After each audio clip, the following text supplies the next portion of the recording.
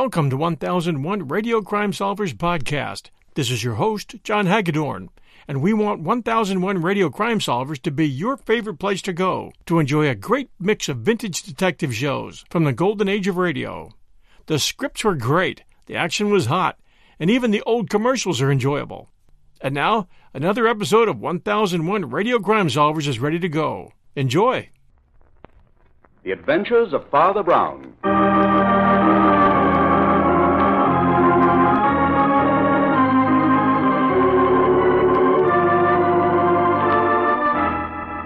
And here he is, Father Brown, the best-loved detective of them all.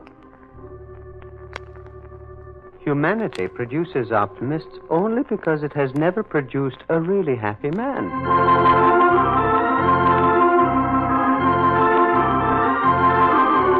From the masterful and exciting pages of G.K. Chesterton comes that fascinating human being, Father Brown, played by Carl Swenson.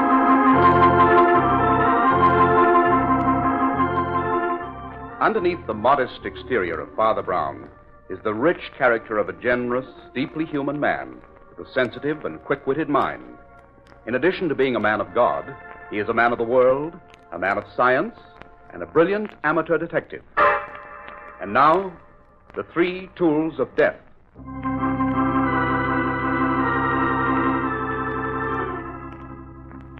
Facing the afterglow of a beautiful summer sunset, Father Brown sits alone in the study of his modest parish house. He is half dozing when Nora, his housekeeper, enters. Father Brown. Father Brown. No. Yes, Nora? What time is it? Time for your tea. Here it is, nice and hot. Ah, thank you. Just set it there, please. Were you asleep? Oh, I was in between, Nora, just in between. A beautiful state of being, I assure you. Half out of this world and half in. It's a good thing young Father Peter took over your duties for a day. I told him... There's somebody at the door. Don't worry, I'll take care of that. No. Oh, good evening, Nora. Is Father Brown in? I'm sorry, Flambeau, but he's rested. No, Nora. You know Flambeau's always welcome. Tell him to come in. Oh, all right. Come in, Flambeau. Have a cup of tea. No, thanks, Father. I'm all upset.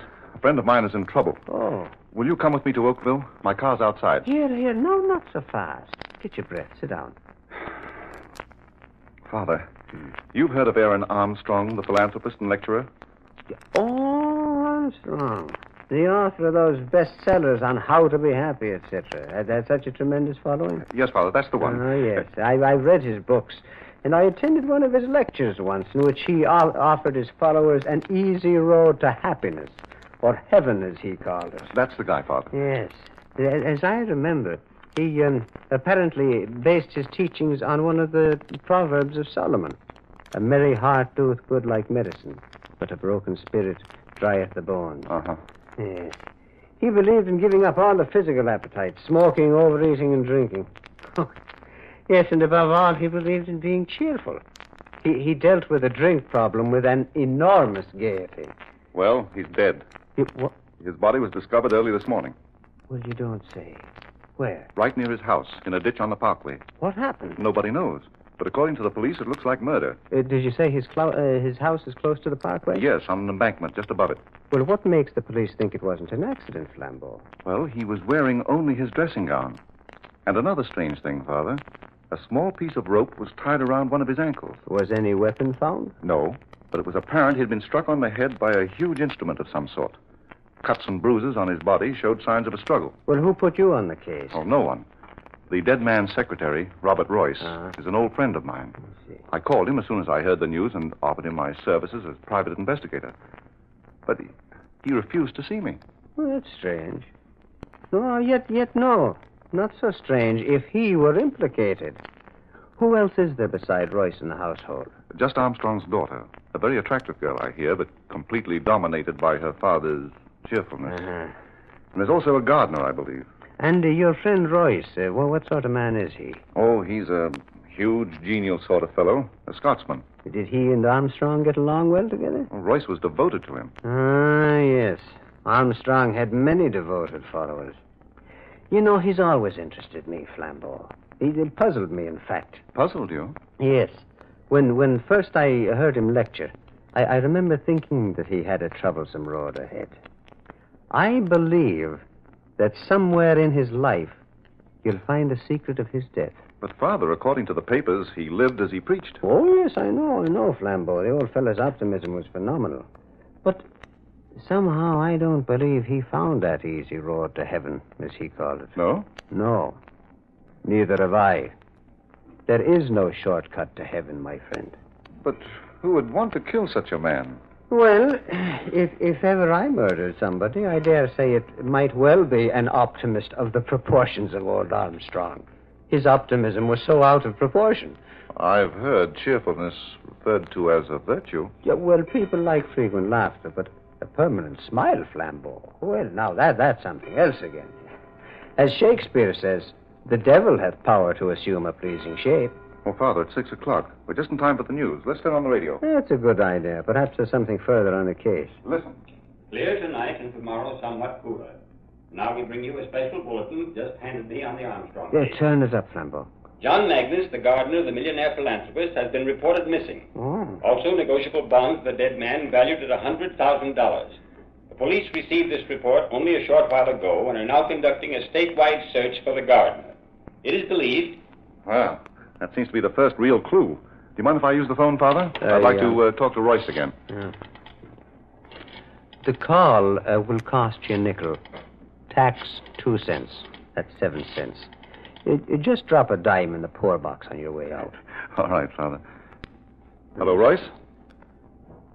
This is Flambeau. Now, wait a minute. We just heard the news about the gardener's disappearance. Oh, hold on.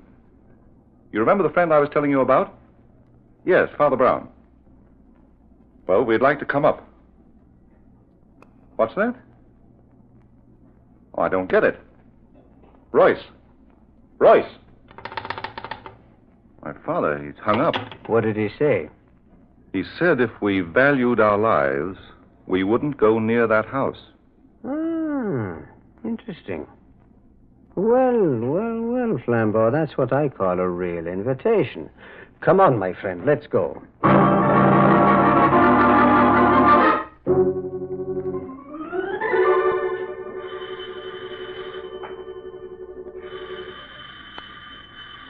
Well, I'm sure there's someone here, Father. Ring again, Flambeau. Here's someone now. Yes? What do you want? Oh, good evening, Royce. So it's you, Flambeau.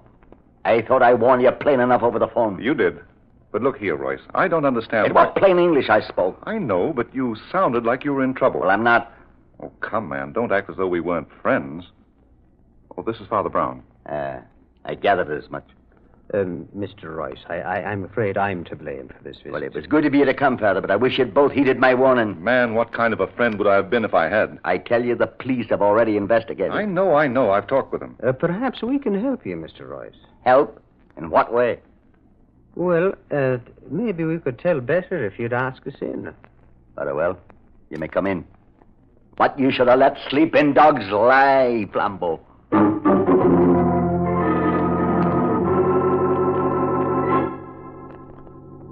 Well, Royce, I must confess I can't find anything here in Armstrong's room that tells us very much. And just what did you expect to find? Mr. Royce. Yes? What do you make of the gardener's disappearance? Magnus is a fool, maybe a thief, but he never killed Mr. Armstrong. I'm sure it was the deed of a madman. I see. My. Well, I would never have expected those to be there. Father, what are you looking at? That pair of socks over there thrown under the bureau. Oh, they should be in the bureau drawer. Here, I'll put them away. Wait. May I have a look at those bureau drawers, Mr. Royce? What for? Well, I'd just like to look. What are you searching for? And I'll take a peep at that closet, too, if you don't mind. Well, now that's funny. What, Father? Everything looked so neat when we came in. Mr. Armstrong was always very particular. Everything is in order on the surface. But underneath, things look different. What things? Well, in the closet, his socks are stuffed in the hangers with his suits. And in the bureau drawers, under those beautifully laid-out shirts... Yes? A whole lot of ginger spilled from a box. Why do you have to go on with this? The police went over the room very thoroughly. The room, perhaps. But they seem to have missed this piece of rope. Look here. I found it caught in the vine just below the ledge of the window. Well, it couldn't have been there this morning or the police would have found it. Well, I just saw the wind blow an end of it out from under the vine. Royce, maybe you can tell me how this piece of rope got there. What has that got to do with the case? You know perfectly well a piece of rope was tied around the leg of the dead man. That rope in your hand was left from fixing the windows. Well, now, I'm just wondering. Wondering what, Father? Well, let me take a look out of that window. Why? For a very good reason. The police haven't yet established why the dead man was found on the parkway. No, that isn't it. The window isn't high enough from the ground for him to have fallen, or been pushed, or to have jumped. Right. And not high enough for his body to have rolled down the embankment to the parkway. Mr. Rice, isn't there another floor to this house? There's only an attic. Robert? That's Miss Armstrong. She's been much upset since her father's death. Oh, yes, of course. You'll have to excuse me for a moment. Certainly. Father, I don't like the look of things. This rope I found in the vine was cut with a sharp instrument. The rope found on Armstrong's ankle was also cut with a sharp instrument. And did you notice the cut on Royce's knuckle? Yes, I did, Flambeau. But, I haven't noticed any geniality. He's hardly the person you described to me. Yes, I know, Father. Didn't like him. Nevertheless, it seems to fit his unshaven appearance. It's the first time I've ever seen him that way, either. You're worried about your friend's innocence, aren't you? Well, I know how the mind of a thief works, Father. I was once a thief myself. But murder... You think he's capable of murder? Well, the answer to that one is more up your alley, Father. Well, in any event, he's hiding something. But I think there is a secret in this house more important than his, and I'm very anxious to find out what it is. Now, first, look at the stains on the wall. And you felt the dust on the banisters as we came up. Well? Well, but the question fairly screams at us, Flambeau. What question? Why are there no servants in this house? Well, Armstrong certainly had plenty of money. He could afford them. There could only be one reason. If the old man himself had something to hide. Father, you mean you think Armstrong... Well, Miss Armstrong's in the drawing room downstairs. She'd like to talk to you, Father Brown. If you will, please follow me.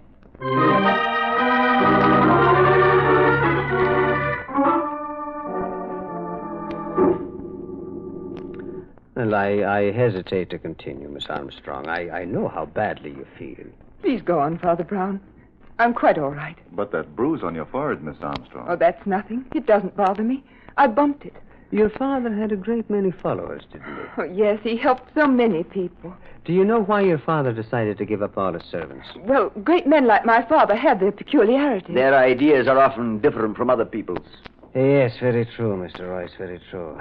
I was only wondering... Wait. Listen. What? Listen. Someone's unlocking the front door. Who could it be? No one has a key besides us. Who's that? Me, Magnus. Magnus? Yes, Miss Armstrong. Magnus. And here is Inspector Vincent. Well, how are you, Inspector? Fine, Father Brown, fine. Hello, Flambeau. I might have known you two would be here. Well, I see you got your man, Inspector. Is this the gardener who walked out of here with $100,000 worth of bonds? Walked out of here and right into my office to place them in my charge. Hello, Royce. Are you feeling better, Miss Armstrong? Yes, thank you, Inspector. Now, Magnus, perhaps you'd care to tell Miss Armstrong why you took those bonds without consulting her. No one in this household is to be trusted. Not even Miss Armstrong. Now, see here, Magnus. Just a minute, Royce. What I want to know, why did you wait so long before reporting this gardener's absence? We didn't think much of it, Inspector, until I noticed the bonds were gone, too. I was waiting for you to report it. Magnus has been telling me some very interesting things. A new angle on the case, Inspector? Well, it closes the case if Magnus is telling the truth. Inspector, what this man says is not to be taken seriously. He's not been himself. What makes you say that? Magnus used to be my father's personal valet, Inspector. But he was taken off that and put to work in the garden. He's been very upset. He thought it was quite a come-down. Upset, am I? Well, I like that. I wasn't going to tell the inspector about you two being in love, but now Be careful what you say, Magnus. You weren't so careful what you said when I heard you two talking in the garden the other night. Magnus. I've stood enough of this. Take it easy, Royce. Inspector, may I make a suggestion? Just a minute, Father Brown. Magnus, what are you getting at? About 4 nights ago it was. I heard them in the garden. He was begging her to marry him. They didn't know I was close by. No. No, Robert, we mustn't. But, Alice, you've no life of your own. Let's face your father now. Let's tell him how much we love each other. Oh, but Robert, we must wait. We really ought to. I know how important you are to his work, but what about us? Our life? We can't go on waiting forever. Oh, but Robert, it won't be forever. Oh, darling, you know I love you. You must be sure of that. I am sure, my dearest. Oh, if only I could get my hands on some money. What do you mean, Robert? I'd make you marry me then, Alice. Oh, Robert, I feel guilty even thinking of it. We mustn't, my darling. Not now. So long as he's alive. I'll find some way out of this. Shh. I thought I heard someone. We better not talk here. Come, come, my dear. Well, that's all I could hear. But I suspected them, what they were up to, and now I know. You know what? That they would be off with the money. Mr. Armstrong's money. The money he had wanted to be used for his work. Inspector, this talk is ridiculous. You don't think... Mr. Royce, do you use an old-fashioned razor? Aye. You didn't use it today. Why? Why, I mislaid. When? I don't know, since I last shaved, I guess. That was yesterday, you can tell by his beard. Magnus brought your razor to the precinct with him with the bonds. I'm holding it as evidence. Why? Because it had a smear of blood on it. Oh, well, I must have cut myself shaving and forgot to wipe it. Oh, Inspector, is this all the evidence you have of Royce's guilt? Who said anything about Royce's guilt? Now, Magnus, tell them what you told me just now in the office. I was sleeping in my room over the garage, and about 4 this morning I heard shots, followed by loud outcries, which seemed to come from the attic. An instant later, I saw Mr. Armstrong's body pitch from the window and roll down the embankment. When I made sure he was dead, I rushed up to the attic and found his daughter unconscious on the floor with a razor in her hand. You mean Miss Armstrong killed her father? It's a lie! Surely, Father Brown, you for one will take Miss Armstrong's word against this gardener's? But is Miss Armstrong's word against him? So far, she has said nothing. Miss Armstrong, can't you speak? Magnus told the truth. There, you see? I'll get you for this. I'll get you. Here now. No, you'll not say things like that. I will, and I do. Let go, let go. None of that, Royce, or I'll arrest you for assault. No. You'll arrest me for murder. Robert! But, man, you've been Armstrong's best friend. What possessed you? I was drunk. Sure. Didn't I find those empty bottles hidden in the garden, piling up week after week? Sure. I knew what was going on here. Now, Magnus, you've told your story. Let Royce tell his. Maybe he was too drunk to remember. Miss Armstrong did not pick up the razor to attack, but to defend her father from me. In the scuffle, she hit her head against the eaves of the attic. I hurried down to get something to revive her, and it must have been then that Magnus came in and found her. Oh, Robert! Robert! All right, Royce. Come along. Wait, Inspector, before you arrest Royce. What is it now, Father Brown? Well, so far we've had opinions and confessions. But we haven't had facts. And we need facts. And where do you think we'll find them? In the attic. In the attic? Yes, Inspector. Perhaps by climbing a few steps nearer heaven, we can come closer to this evil.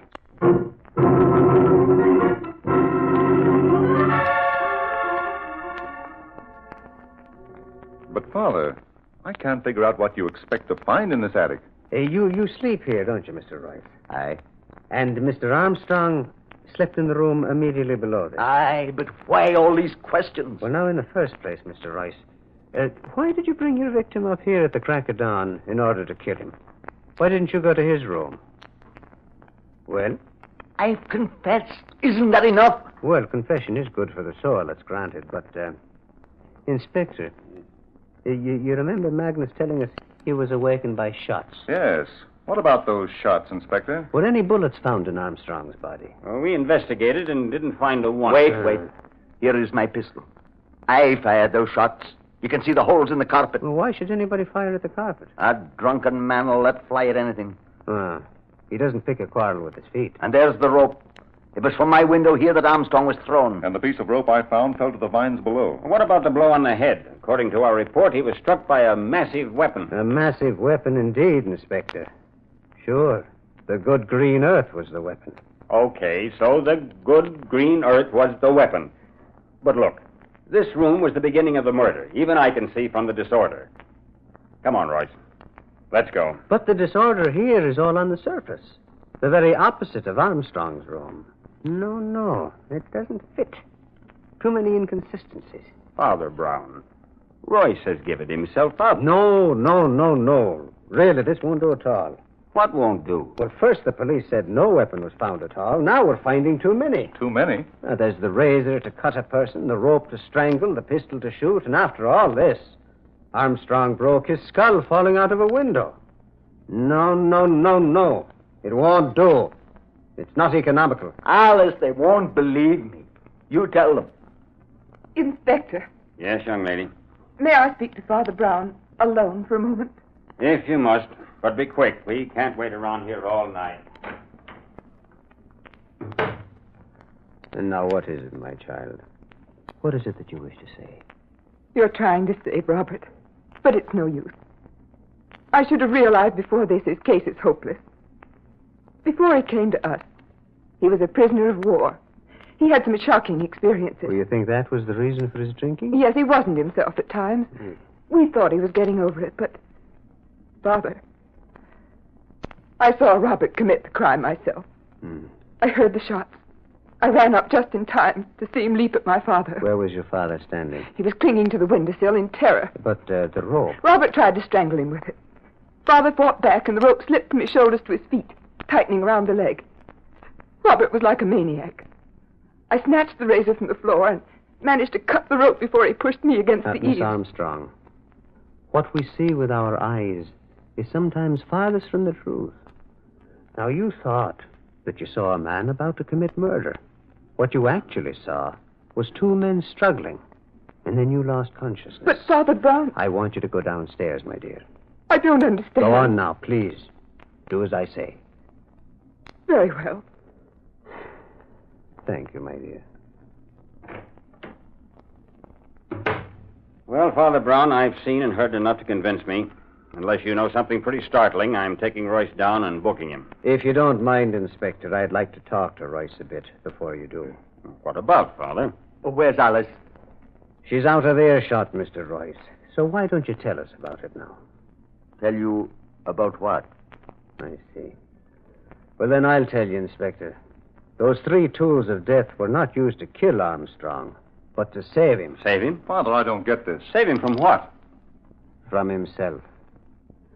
At the time old Armstrong died, he was a suicidal maniac. No, Royce, you weren't drinking. No? No, and you were the only one who knew what lurked behind old Armstrong's laughter. No. Yes, you knew that behind that merry mask was the mind of an atheist. No. A man who knew nothing of God.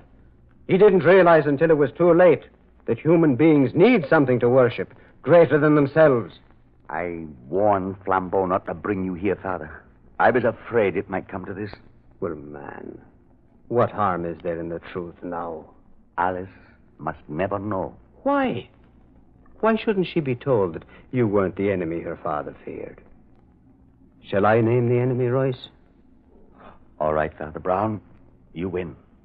This morning, Armstrong was determined to do away with himself. He knew I kept my service pistol in my dresser. And when he heard me go down to the kitchen early at dawn, he left his room and came up here. And you came in and accidentally surprised him. I got the pistol out of his hand, but in the struggle I had no time to unload, so I fired at the carpet. Then he found my razor and tried to slash himself. I snatched it from him and flung it to the floor.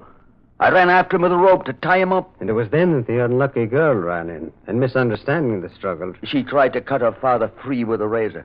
She cut the rope, slashing my knuckle just as I pushed her, and he went crashing into eternity out of that window. But, Father Brown, you spoke of an enemy old man Armstrong feared. I did, yes. You mean the enemy was in this room with him at the same time as Royce? Yes. Who was it? The sin. The very thing Armstrong was so vehement against. You mean alcohol? It was his worst enemy. The moment I saw the ginger in one of the bureau drawers downstairs, I suspected it was the futile effort of a man who was trying to give up drinking. Isn't that right, Royce? Yes, Father Brown. Armstrong was living a lie, and it preyed on his mind. And he feared his public might find him out. Aye. The more despondent he got, the darker visions he had of failing his followers. The people who looked to him for guidance. So fearful was he of anyone prying into his secret that he hid from his friends and got rid of all his servants. And you were the only one he could confide in. Aye. He didn't understand your loyalty, did he? No, but it was for her sake, you see.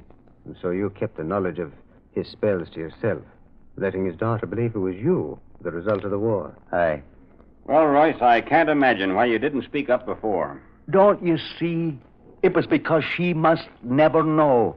Never know what? Why, that she killed her own father. I see.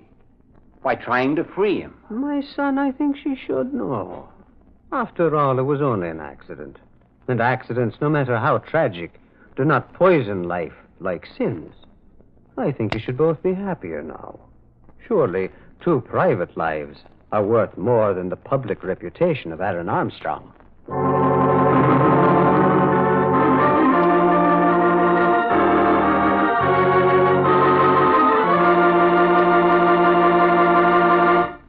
Well, Father, at last you're back. Yes, we were worried. Hello, Nora. Hello, Peter. Have you had dinner? No, I don't think I have. Oh, that's a shame. I'd better go fix you something right away. Ah, my. It's nice to sit down again. Oh, Peter, you missed your story tonight. I'm sorry. Father, I heard tonight's story. Many versions of it. You did? How? From the news commentators over the radio. Oh. They've been reading bulletins on it every half hour or so. I see. Tell me, Father, what made you suspect Royce wasn't guilty? Well, looking into the hidden places of his attic room convinced me of Royce's innate neatness, Peter. I don't quite see. Well, I knew that no one as orderly as Royce could commit such a murder. The whole thing was too sloppy. I mean, the 3 tools of death. But how did you discover that Armstrong was a suicide? Well, the same method, but in reverse. I'm afraid my methods are not orthodox, Peter. I'm no real detective. To me, a man's inner nature must be revealed first. Armstrong's habits revealed his nature just as Royce's did. They justified certain suspicions I had when Flambeau told me of his death. What do you mean? Well, Armstrong's erratic character was clear to me when I looked into his bureau drawers. See, there I saw the compartments of his mind. The neatness mixed with the disorder which his friend Royce had tried to cover up. The litter reflecting the mind of the depressed. Surely you had something more than that to prove he was a suicide. Well, yes, Peter, I had myself. Yourself? Yes. I dare say that I would feel as Armstrong did if I had ever preached an easy road to happiness and then had slipped into a ditch by the side of the road. Yes, Father, I see. Yes. Well, now, good night, Father Peter. Good night, Father Brown.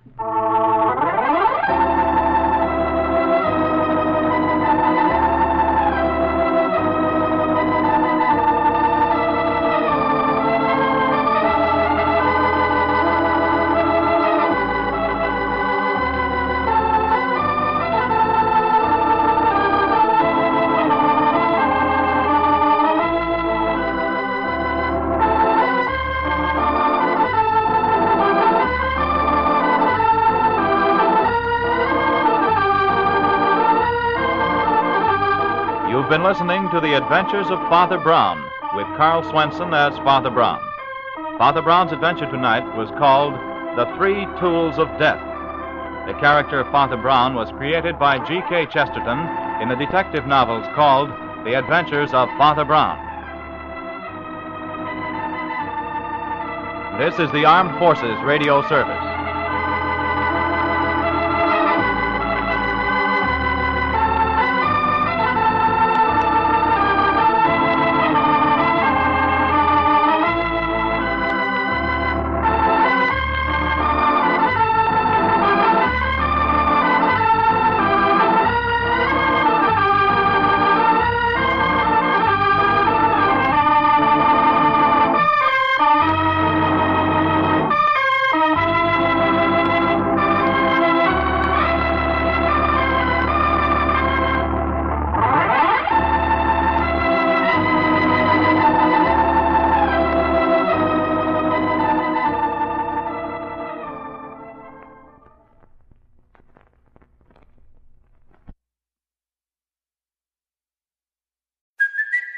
it's Kaylee Cuoco for Priceline. Ready to go to your happy place for a happy price? Well, why didn't you say so? Just download the Priceline app right now and save up to 60% on hotels. So whether it's Cousin Kevin's Kazoo Concert in Kansas City, go Kevin, or Becky's Bachelorette Bash in Bermuda, you never have to miss a trip ever again. So download the Priceline app today. Your savings are waiting. Go to your happy place for a happy price. Go to your happy price, Priceline.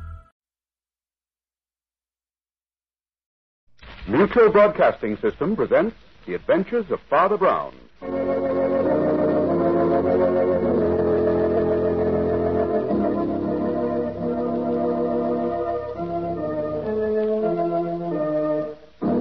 From the exciting pages of G.K. Chesterton comes the best-loved detective of them all, Father Brown, played by Carl Swenson. Now for tonight's adventures, The Mystified Mind.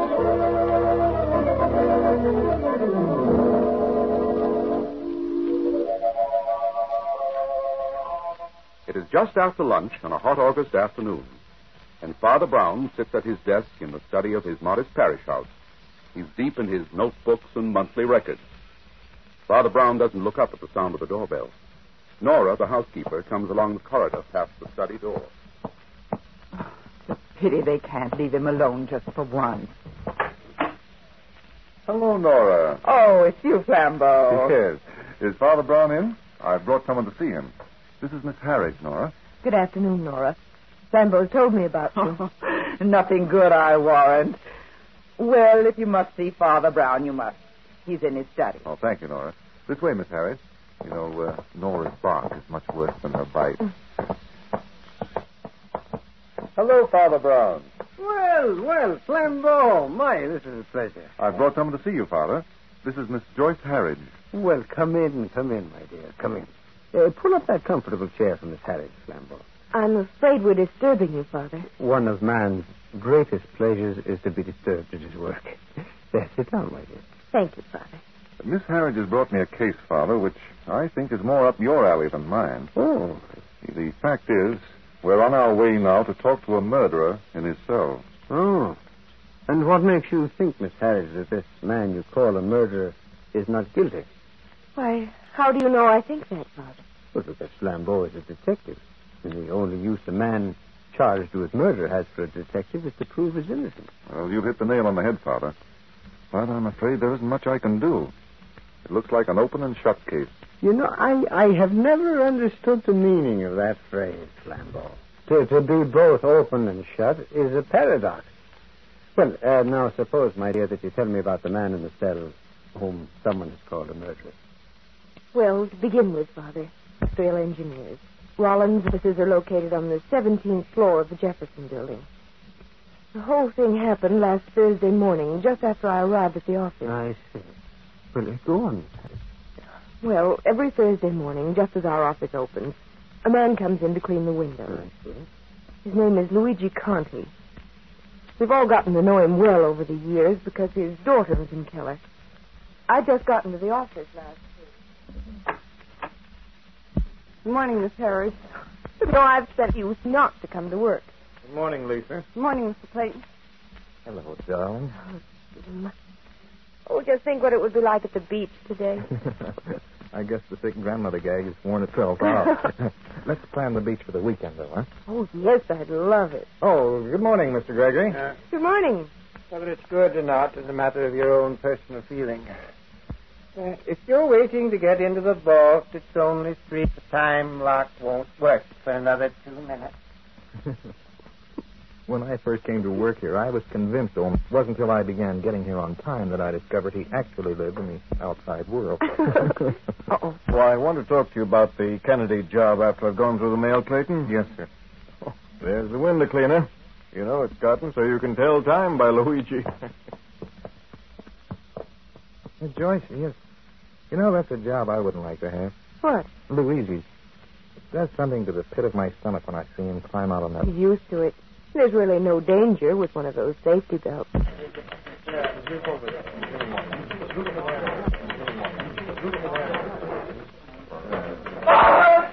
window cleaner. He's fallen. It's Luigi. One side of his belt gave way. Just hanging there. Mr. Rowland, help me. Mr. Rowland. Quick, Gregory. Fallen all the way to the street. Papa! Papa! Don't look, Lisa. You mustn't look, my dear. Dreadful accident. Accident. Look, Pa, the belt's still hanging there. It's been cut through. Not an accident. Tony did it. Tony? Now, Lisa, you mustn't say that. Tony did it, I tell you. I know it. Tony did it.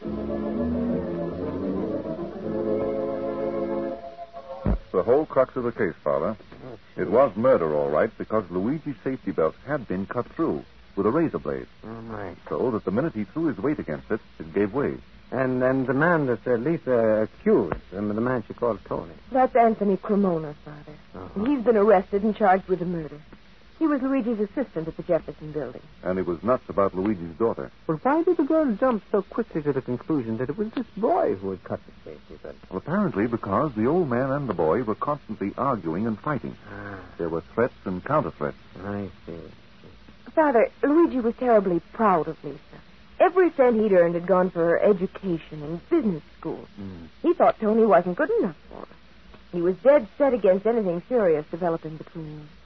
Their window cleaning equipment in a closet, and both Tony and Luigi had a key to it. Young Tony had plenty of opportunity to slice the belt with a razor blade. As far as the cops are concerned, that's all there is to it. Yes. Well, is that all the evidence against him, Flambeau? That's all the police have found, Father. No, that's just two black and white.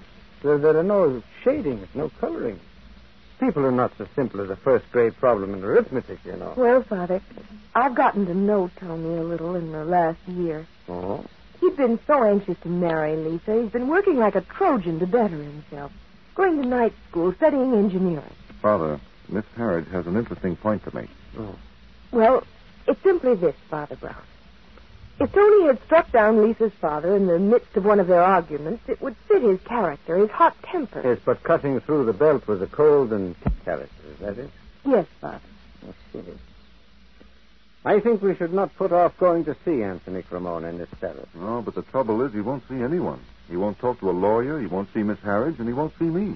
We thought that maybe with you, he might feel differently.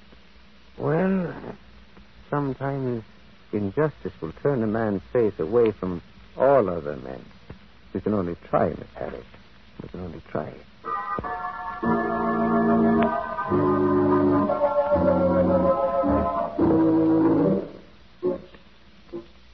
Cremona cell is at the end of this block, Father. Thank you, sir. Flambeau, would you and Miss Harridge wait here? Yes, Father Brown.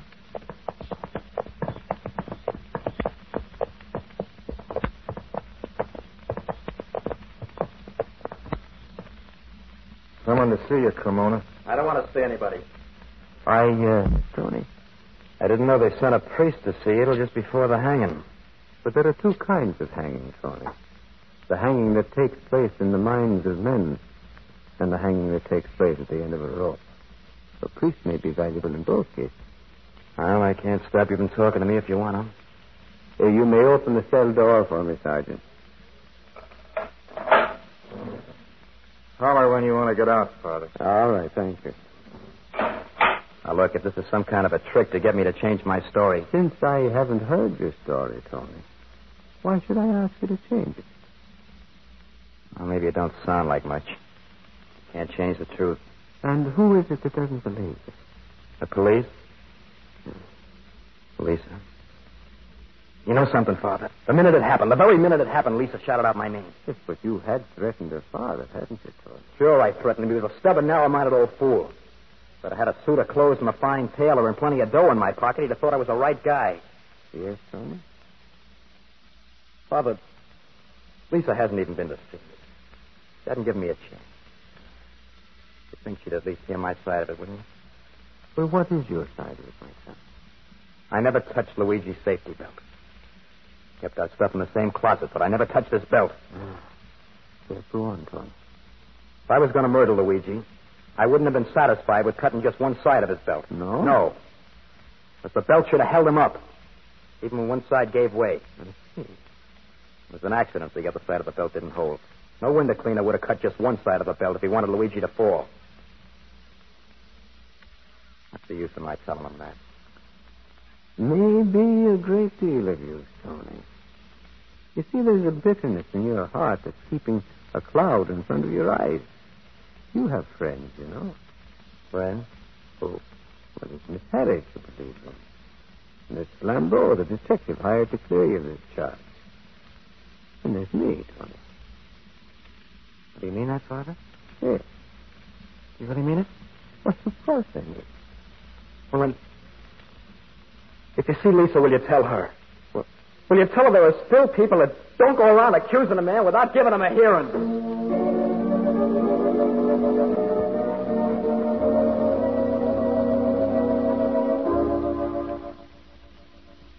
Well, Father, would he talk to you? Yes. Flambeau, he talked with me. And what do you think, Father? Sometimes the things I think are frightening, even to me. Sometimes I wish I could give up the whole business of thinking. Then you think Tony is guilty? No, Miss Haddis, I think he's innocent. But in that case, Father... But thinking it isn't proving it. Now, I'd like to go to your office. I'd like to see the place where this accident happened. Accident? Now, Father, I've seen these tricks pulled before, and cutting a safety belt is... I have a passion for accuracy, Flambeau. I called it an accident because it was an accident. Tragic accident. You see, the window cleaner, Luigi, was never meant to die. But, Father... Now, let's not waste time, Flambeau. I have an urgent curiosity to lay eyes on the criminal, and he's not in a cell at the city jail. And it's entirely possible that we'll find him at the office of Rollins and Keller. May God have mercy on him.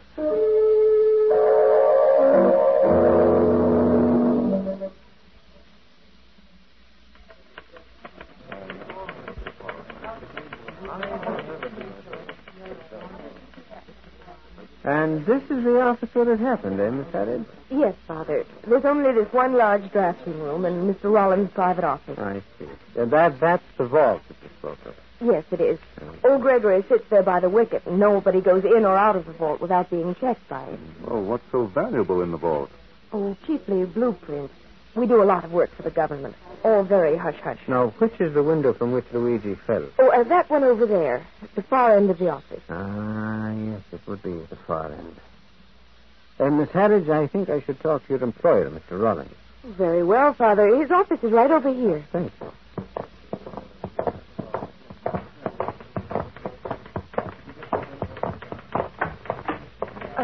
Pardon me, Mr. Rollins. What? Oh, come in. Mr. Rollins, this is Father Brown and Flambeau. They'd like to talk to you for a moment. Come in. Well, if you'll excuse me, I'll get back to my drawing board. Yes, Miss Harris.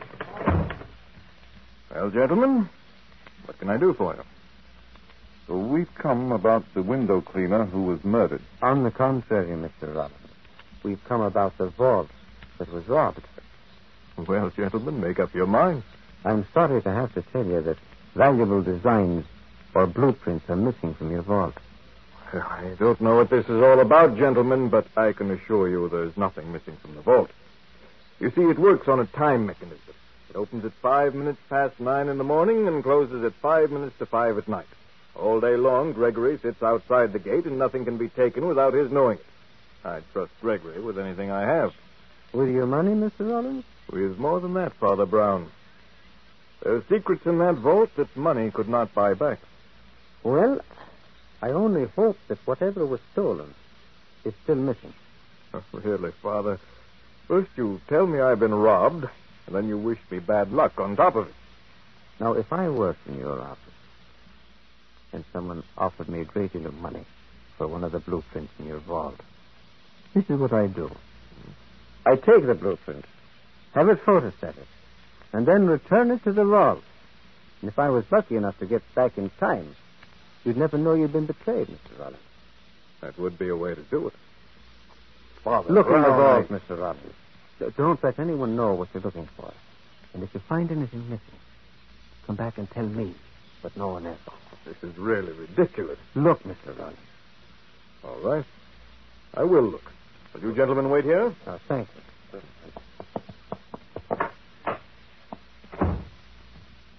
Now, Russ, I'm really an innocent bystander, but if it wouldn't be too much trouble to explain... Yeah, but the trouble doesn't lie in the explanations, Flambeau. The trouble lies in catching a peculiarly subtle thief. Murderer. That's the point, Flambeau. There was no murderer. By intent. And how was Luigi supposed to fall 17 stories to the street without dying, Father? He wasn't supposed to fall. The other side of his belt should have held him up. But what could be the purpose in it? The everlasting greed of man, Flambeau. That was the motive. The purpose in cutting Luigi's belt was purely and simply to distract attention from the vault. That's an old magician's trick. Distract attention from what's really happening. Everyone was at the window. Yeah, by George, it would work. Certainly. If the thief knew exactly where the blueprint he wanted was kept in the vault, it would only take him a matter of seconds. Precisely, Flambeau. And with everyone's attention riveted in another direction... You were right, Father Brown. Secret designs for a new jet-propelled plane gone. We must notify the police at once. Not if you want the plans back. What? If the thief doesn't know that you've discovered the theft, he'll try to put them back. But how do we catch him, Father? If we watch the vault, he won't go in. And if we don't watch the vault, we won't know who puts the plans back. I think I can find an answer to that riddle. How? By committing a crime, Flambeau.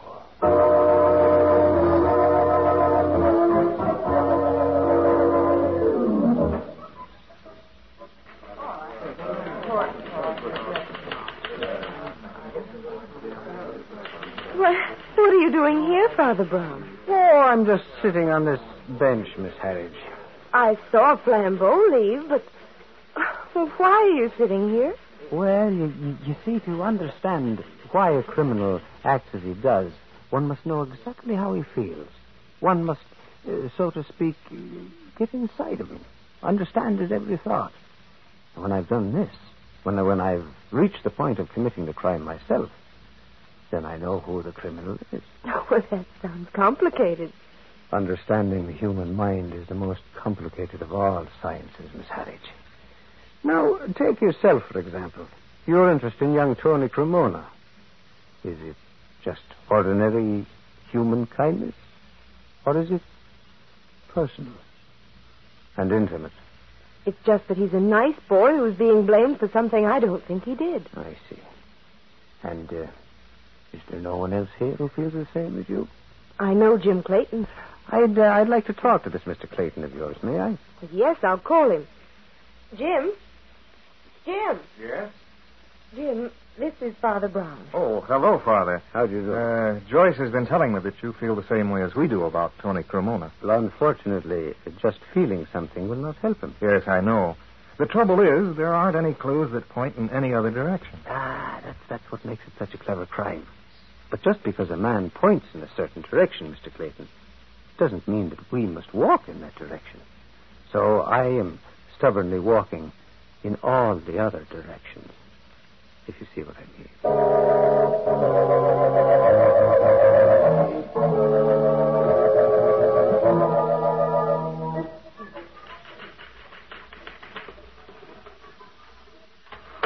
Here's a telegram for you, Father Brown. But the telegram? Well, now, that's odd. It's very odd. Advise you leave office of Rollins and Keller and don't come back. Well. Father Brown. Yes? I'm Lisa Conti.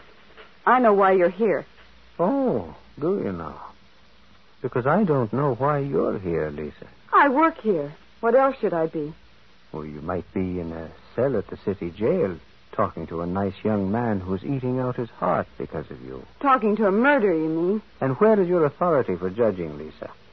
Even a court of law will listen to young Tony's story. He threatened to kill Papa. He did it. They hang him, I'll stand and watch it and be glad. Then you should be happy now, Lisa. Because you've already done the only hanging that'll cause him any pain. But, Father Brown, I tell you... A person who will not listen even to a lie cannot have much to tell anyone, Lisa. Because what can she know that's either true or false? Tell me, who delivered this telegram? Oh, it was delivered by a regular messenger, Father. I see. Here, read it. What? It's a threat against you, Father Brown. Do you think the police allowed Tony to send me that telegram from his cell in the city jail? No. They tell me, Lisa, that it's possible to visit the jail at any time, day or night.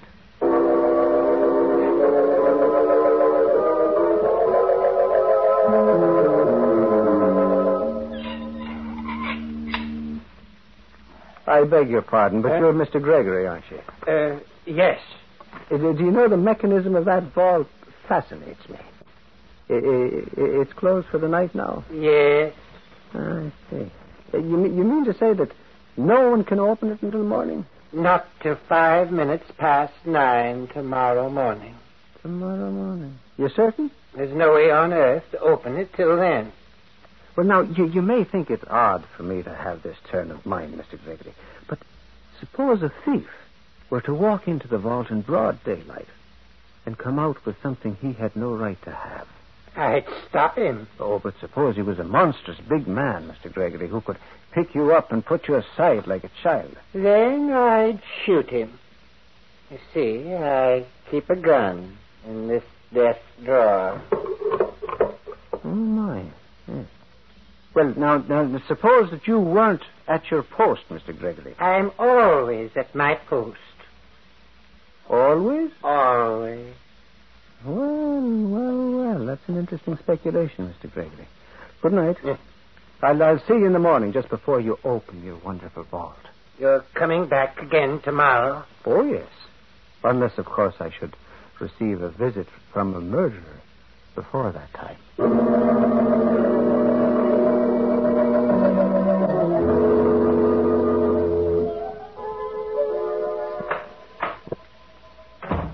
Oh, there you are, Father. I thought you were never going to get home. Telegram, Flambeau. I've been warned to give up my innocent bench sitting at Rollins and Keller. Here, you can see for yourself. Oh, so that's the way the wind blows. Well, at any rate, it's a wind, Flambeau, but I'm frank to say that I don't know from what direction it blows. Oh, excuse me, Flambeau.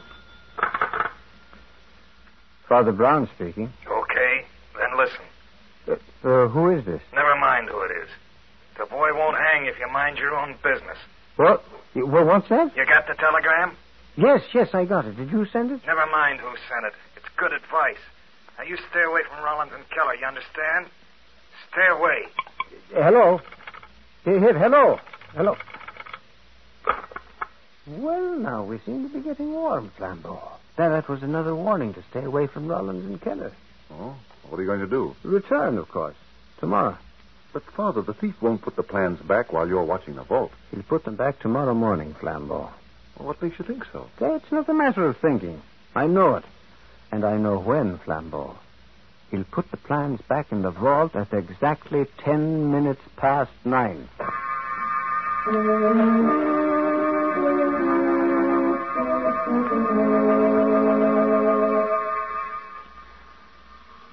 Floors, please. 17, please. Well, what's the matter, Father? You look worried. We've drawn this a touch fine, Flambeau. It's already 1 minute past 9. Well, unless the elevator breaks down. Don't even think such a thought, Flambeau. Don't even think. 17. Well, we made it.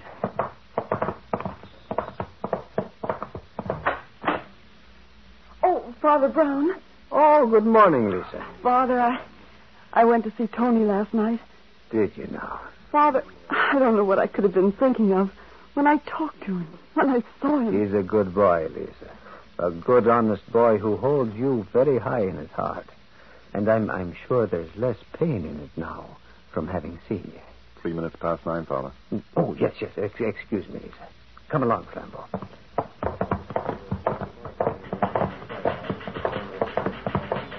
Good morning, Father Brown. Good morning, Miss Harris. Good morning, Mr. Clayton. Hello, Father. I hope to be here in time to see the vault mechanism. Well, you've hit it right on the nose, Father. There's Gregory standing by now. I see you did come back. Yes, I came back, Mr. Gregory.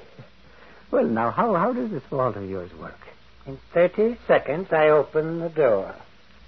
You mean to say there's no ringing of bells? No fanfare of trumpets? No. I just open the door. I see. Well, now, Mr. Gregory, I am disappointed. You know, somehow I expected more drama. Here comes Mr. Rollins, Father. Oh, good morning, Mr. Rollins. Father Brown, I simply can't hold off going to the police any longer. I have a responsibility to the government. Those plans... Those plans, Mr. Rollins, will be in your hands in a very few minutes. You know who took them? Oh, you might say that I do. Well, what time is it, Flambeau? 7 minutes past 9, Father. Well, then there's no use delaying. Flambeau, please take those very efficient handcuffs from your pocket and put them on Mr. Gregory. Gregory? Why, that's Arrest impossible. Mr. Gregory, Flambeau. Well, it's your party, Father. All right, Gregory, hold out your hand. Well, this is insane. I tell you, you're all insane. I had nothing to do with that window cleaner's death. You're charged with stealing important plans from the vault, Gregory. That's not true. You know that's not true, don't you, Mr. Rollins? Plans have been stolen from the vault, Gregory, but I think this is a mistake. I can't believe that you had anything to do with it. I back Gregory to the limit, too. Nothing could be taken from the vault without Gregory's connivance. He says he never left his post here. No. Well, if he didn't, then he's a thief. Come along, Gregory. Now, really, Father Brown, Gregory's been with us 30 years. There's no doubt about it. Gregory's on the level. Well, maybe he is. Father Brown says to copy my copy.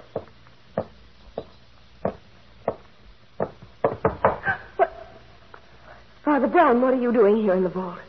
Waiting, Miss Harris. Waiting for you to bring back the plan. So you knew. Well, How did you know? Well, I didn't. Not really. But... All I knew was that the thief would come into the vault. You see, Miss Harris, you fell for your own trick. Trick? The window cleaner was your trick for distracting attention from the vault. Mr. Gregory was my trick for doing the same. So that was it. I confess that when you walked in here, I was a little puzzled. After the telegram and the man's voice on the telephone warning me not to come back here. Man's voice? Yes, I rather think that your fiancé, Mr. Clayton, has suspected all along that you were guilty. Oh. And he tried to frighten me off. Why did you do it, Miss Hattie? Jim and I wanted to get married. He said he didn't have enough money. Then I was offered a big sum to steal one of the blueprints for just a few hours, just long enough for it to be photostated. Then I could put it back and no one would be the wiser. I see. But everything went wrong. First Luigi was killed. Oh, Father, I swear I never meant that to happen. Yes, but it did happen. And then when Tony was arrested, you went to Flambeau. I wish I knew why. I wish I knew why I went to Flambeau in the first place. Because no person is all bad or all good. You knew that Tony was innocent, and the goodness in you forced you to do something to help him. It's a strange twist that you must now forfeit your freedom, perhaps your life, only because you were not all bad. Oh, help me, Father. Please help me. Yes. Yes, I'll help you. But we must begin by facing the music. Come along, Miss Harridge.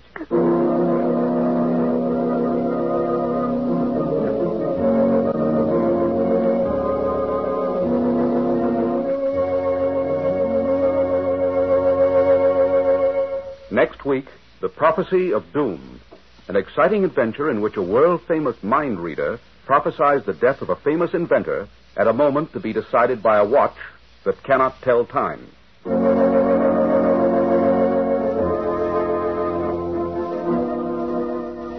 The Adventures of Father Brown, based on the stories by G.K. Chesterton, was produced by Francis Sherling Oliver and directed by William M. Sweets.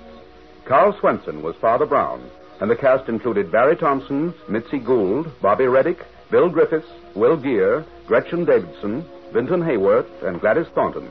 The script was by Judson Phillips, and the music by Bill Wurgis. John Stanley speaking.